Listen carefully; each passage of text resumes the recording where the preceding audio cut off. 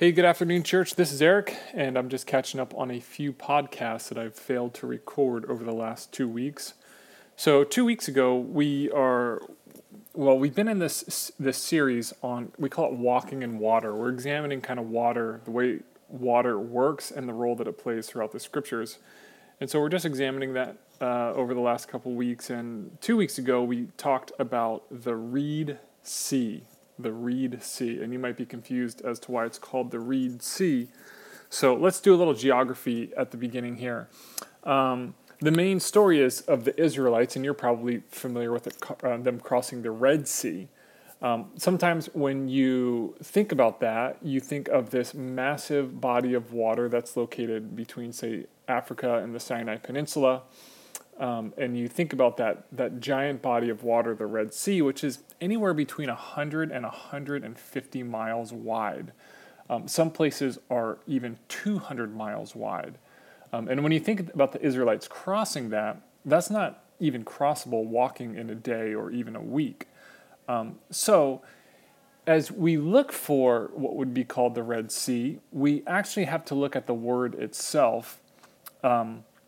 The word that gets translated here in Hebrew is Yam Suf, and that basically means the Sea of Reeds. So as you're kind of looking in the kind of geography piece of it, you would be looking for a sea with reeds in it.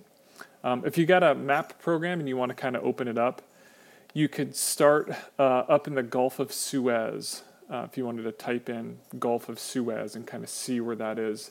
Most scholars, they don't know where the crossing of the Red Sea or the Reed Sea happened, but there's a couple possibilities. The first one would be the Gulf of Suez, and there's kind of that body of water there in the very northern tip of the Red Sea. And then as you move up a little bit more, there's a lake called the Bitter Lake.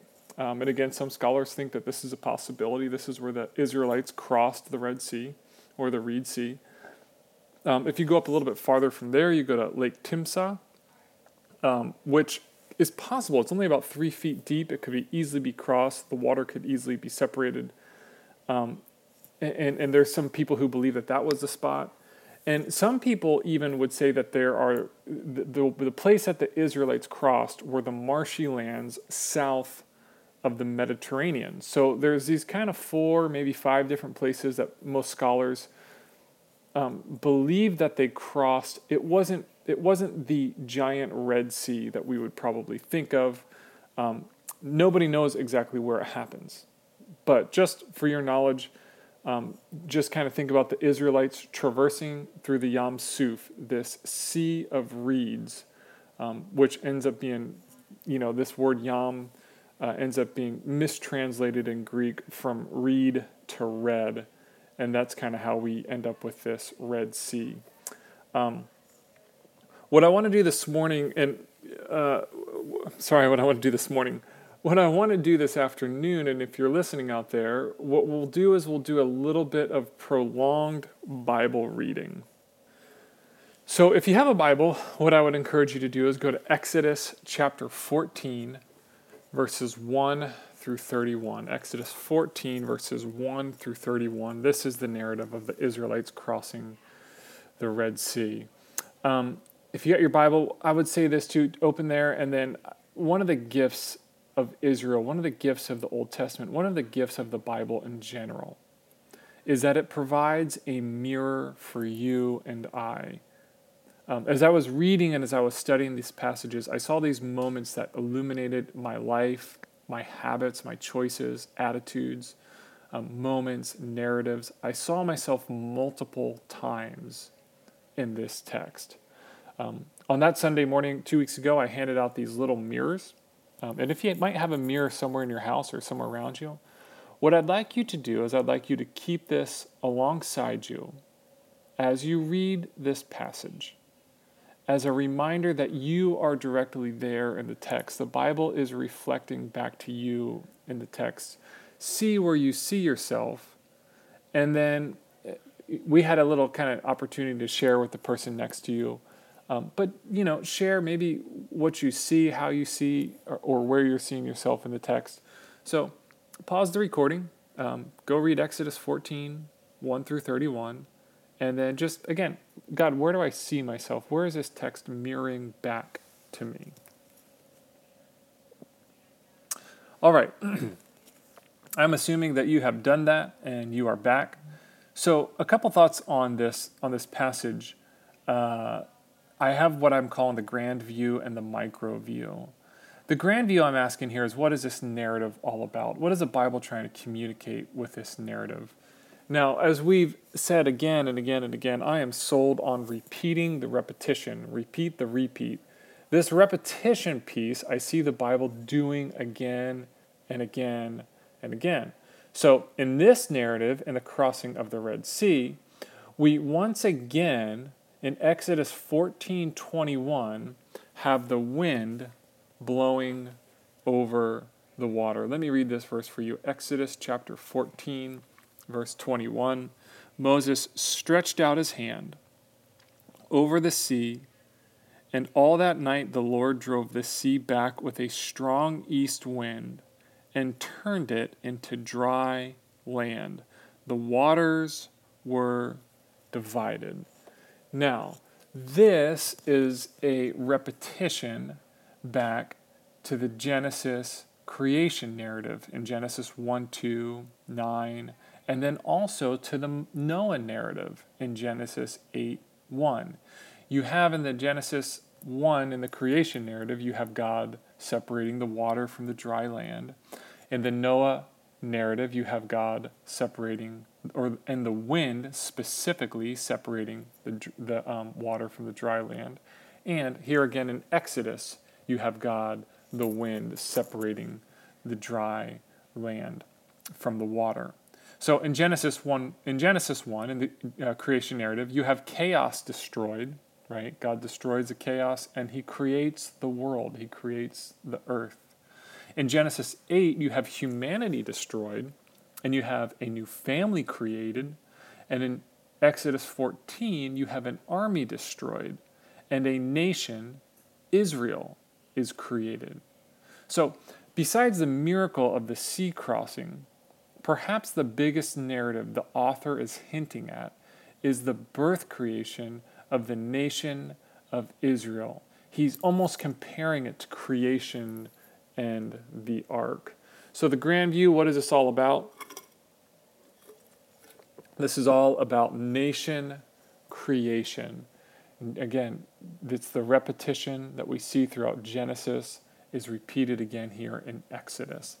Now, the micro view is just a few verses that really stood out to me. And again, there were many, but verses 13 and 14 to me were just so immense. To understand verse 13 and 14, you got to go back a little bit to verse 10 and 11. So in verse 10, as Pharaoh approached, the Israelites looked up, and there were the Egyptians marching after them. They were terrified and cried out to the Lord. They said to Moses, "Was it because there were no graves in Egypt that you brought us to the desert to die? What have you done to us by bringing us out of Egypt? Didn't we say to you in Egypt, 'Leave us alone. Let us serve the Egyptians'? It would have been better for us to serve the Egyptians than to die in the desert." Moses answered the people, right? So you have in, before I get into Moses' answer, you have in verses 10 and 11, the people, they just start complaining. And often here's something that's true about most folks. When specifically religious people encounter difficulty, often our first response is to complain to God and blame religious leaders, right? The Israelites begin by complaining to God and blaming Moses, right? This is standard religious operating procedure since 1500 BC. So the Israelites are complaining, they're blaming, they're all flustered. Now Moses responds in verse 13, and he just piles it in, right? The Israelites, he says to them, I like the King James translation here. "Fear ye not," right? Do not be afraid. Do not fear. Now, let's just take a moment and look at this phrase. And I've taught on this before, but again, this is the most repeated command in the Bible. Most people agree that the Bible repeats this command, speaking of the repetition, 365 times.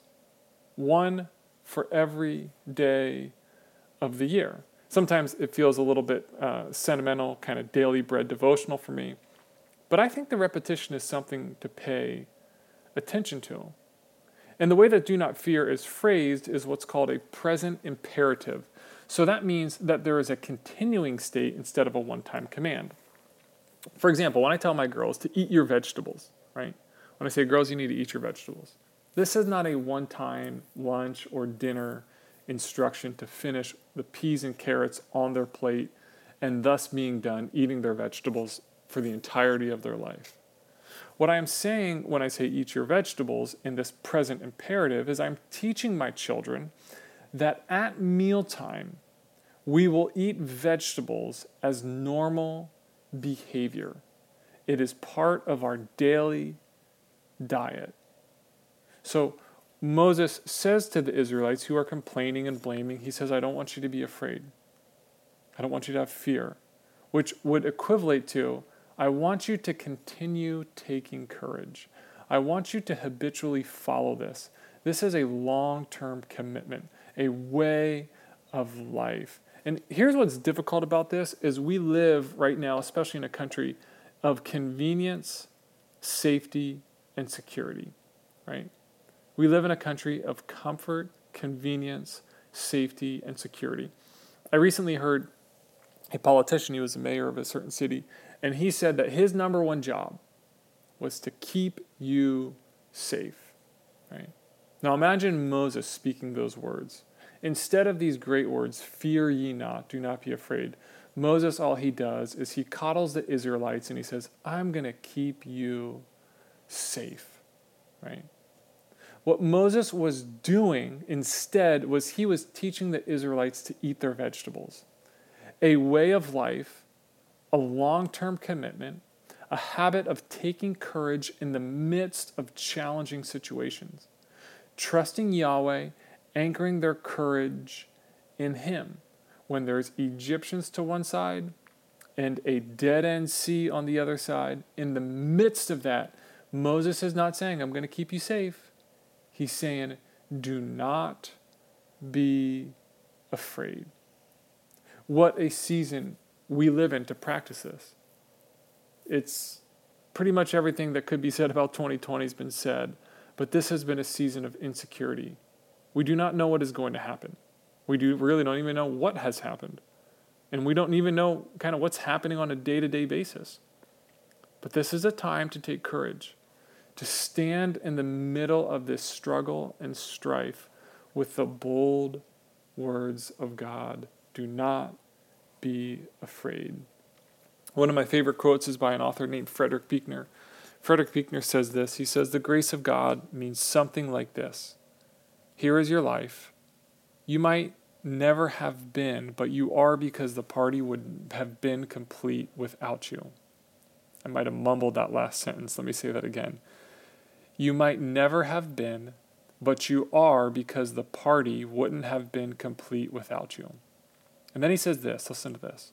Here is the world. Beautiful and terrible things will happen. Don't be afraid. I am with you. I love you. Nothing can ever separate us. It's for you I created the universe. I love you. Do not be afraid. The next thing Moses says after fear ye not is he teaches them to stand firm. This is a disposition in which you have confidence in God, even with the army pursuing you and a dead end hemming you in. My first reaction in that moment would have been to run, right? Run as fast and as far as I could. But what I'm reminded of when I was reading these words, stand firm, I'm reminded of Psalm 23. And at the end of Psalm 23, David, this beautiful psalm that we're all so familiar with, right? The Lord is my shepherd, I shall not want. At the end of Psalm 23, David says this. He says, I'm just bringing it up. He says, you prepare a table before me in the presence of my enemies. I've always loved that verse because I don't know about you, but there have been times in my life when I've been around enemies. And what I mean by enemies is people who I'm in relational strife with. people who have hurt me, who have wronged me, who it's just a really difficult moment to even be around that person. And when I get around those people who would seemingly be kind of what I would think of as enemies, I get so nervous. I lose my appetite. I don't want to eat. I just get all sweaty, and I just clam up. But think about David in this. In the presence of his enemies, he's having a feast. You prepare a table, a feast. He's eating a meal while his enemies are standing all around him, right? And I think about the Israelites when Moses tells them to stand firm. Just stand here. Just stand here. I'm going to prepare a table for you in the midst of all your enemies. You don't have to run away. You don't have to be nervous. You don't have to be scared. You don't have to get all sweaty. Sit down, take a seat, stay exactly where you are, and feast in the midst of this. So Moses tells them, do not be afraid, fear ye not, stand firm. And then he says this, he says, look. He says, watch, right? In verse 13, he says, do not be afraid, stand firm. And then he says, and you will see the deliverance the Lord will bring you today. The Bible, I would say, one of the dominant metaphors of the Bible is to open our eyes, our spiritual eyes, to see the God who is at work all around us. Open your eyes. But you can only do that. You can only open your eyes when you're standing still, when you're firm, when you're not afraid, think about when you're afraid and you flinch, right? You can only stand still with eyes wide open when you're not afraid. Now, the last verse here, and we'll close with this. Verse 14. The Lord will fight for you. You need only to be still. He's kind of repeating a little bit the standing firm, the standing still.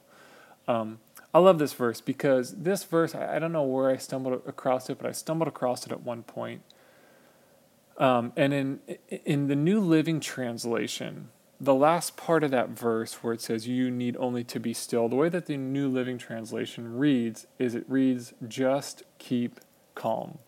For a good number of years, my email signature, that kind of little piece that you put below all your emails that gets automatically added, used to say Eric Williams, and then it would say, just keep calm. Exodus 14:14b.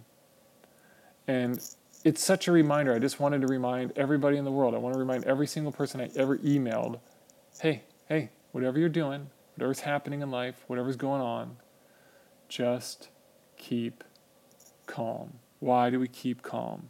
Because the Lord is the one who fights all our battles. My brothers and sisters, whatever situation you have faced or are facing or will face, do not fear. Stand firm. Watch. You will see. Just watch. Keep your eyes open. And most importantly, just keep calm. Hey, I love you guys. I hope this brought some good thoughts to you and some good encouragement to you about which way to go this week as you kind of listen to this and examine this. Again, if you didn't get a chance, just take Exodus 14:1-31, go read it, maybe put a mirror beside it, and allow it to speak into your life, showing you maybe what God wants to speak to you today. Remember, my primary job as a pastor is that you would hear the voice of the Lord and that you would respond appropriately. Blessings to you today. Amen.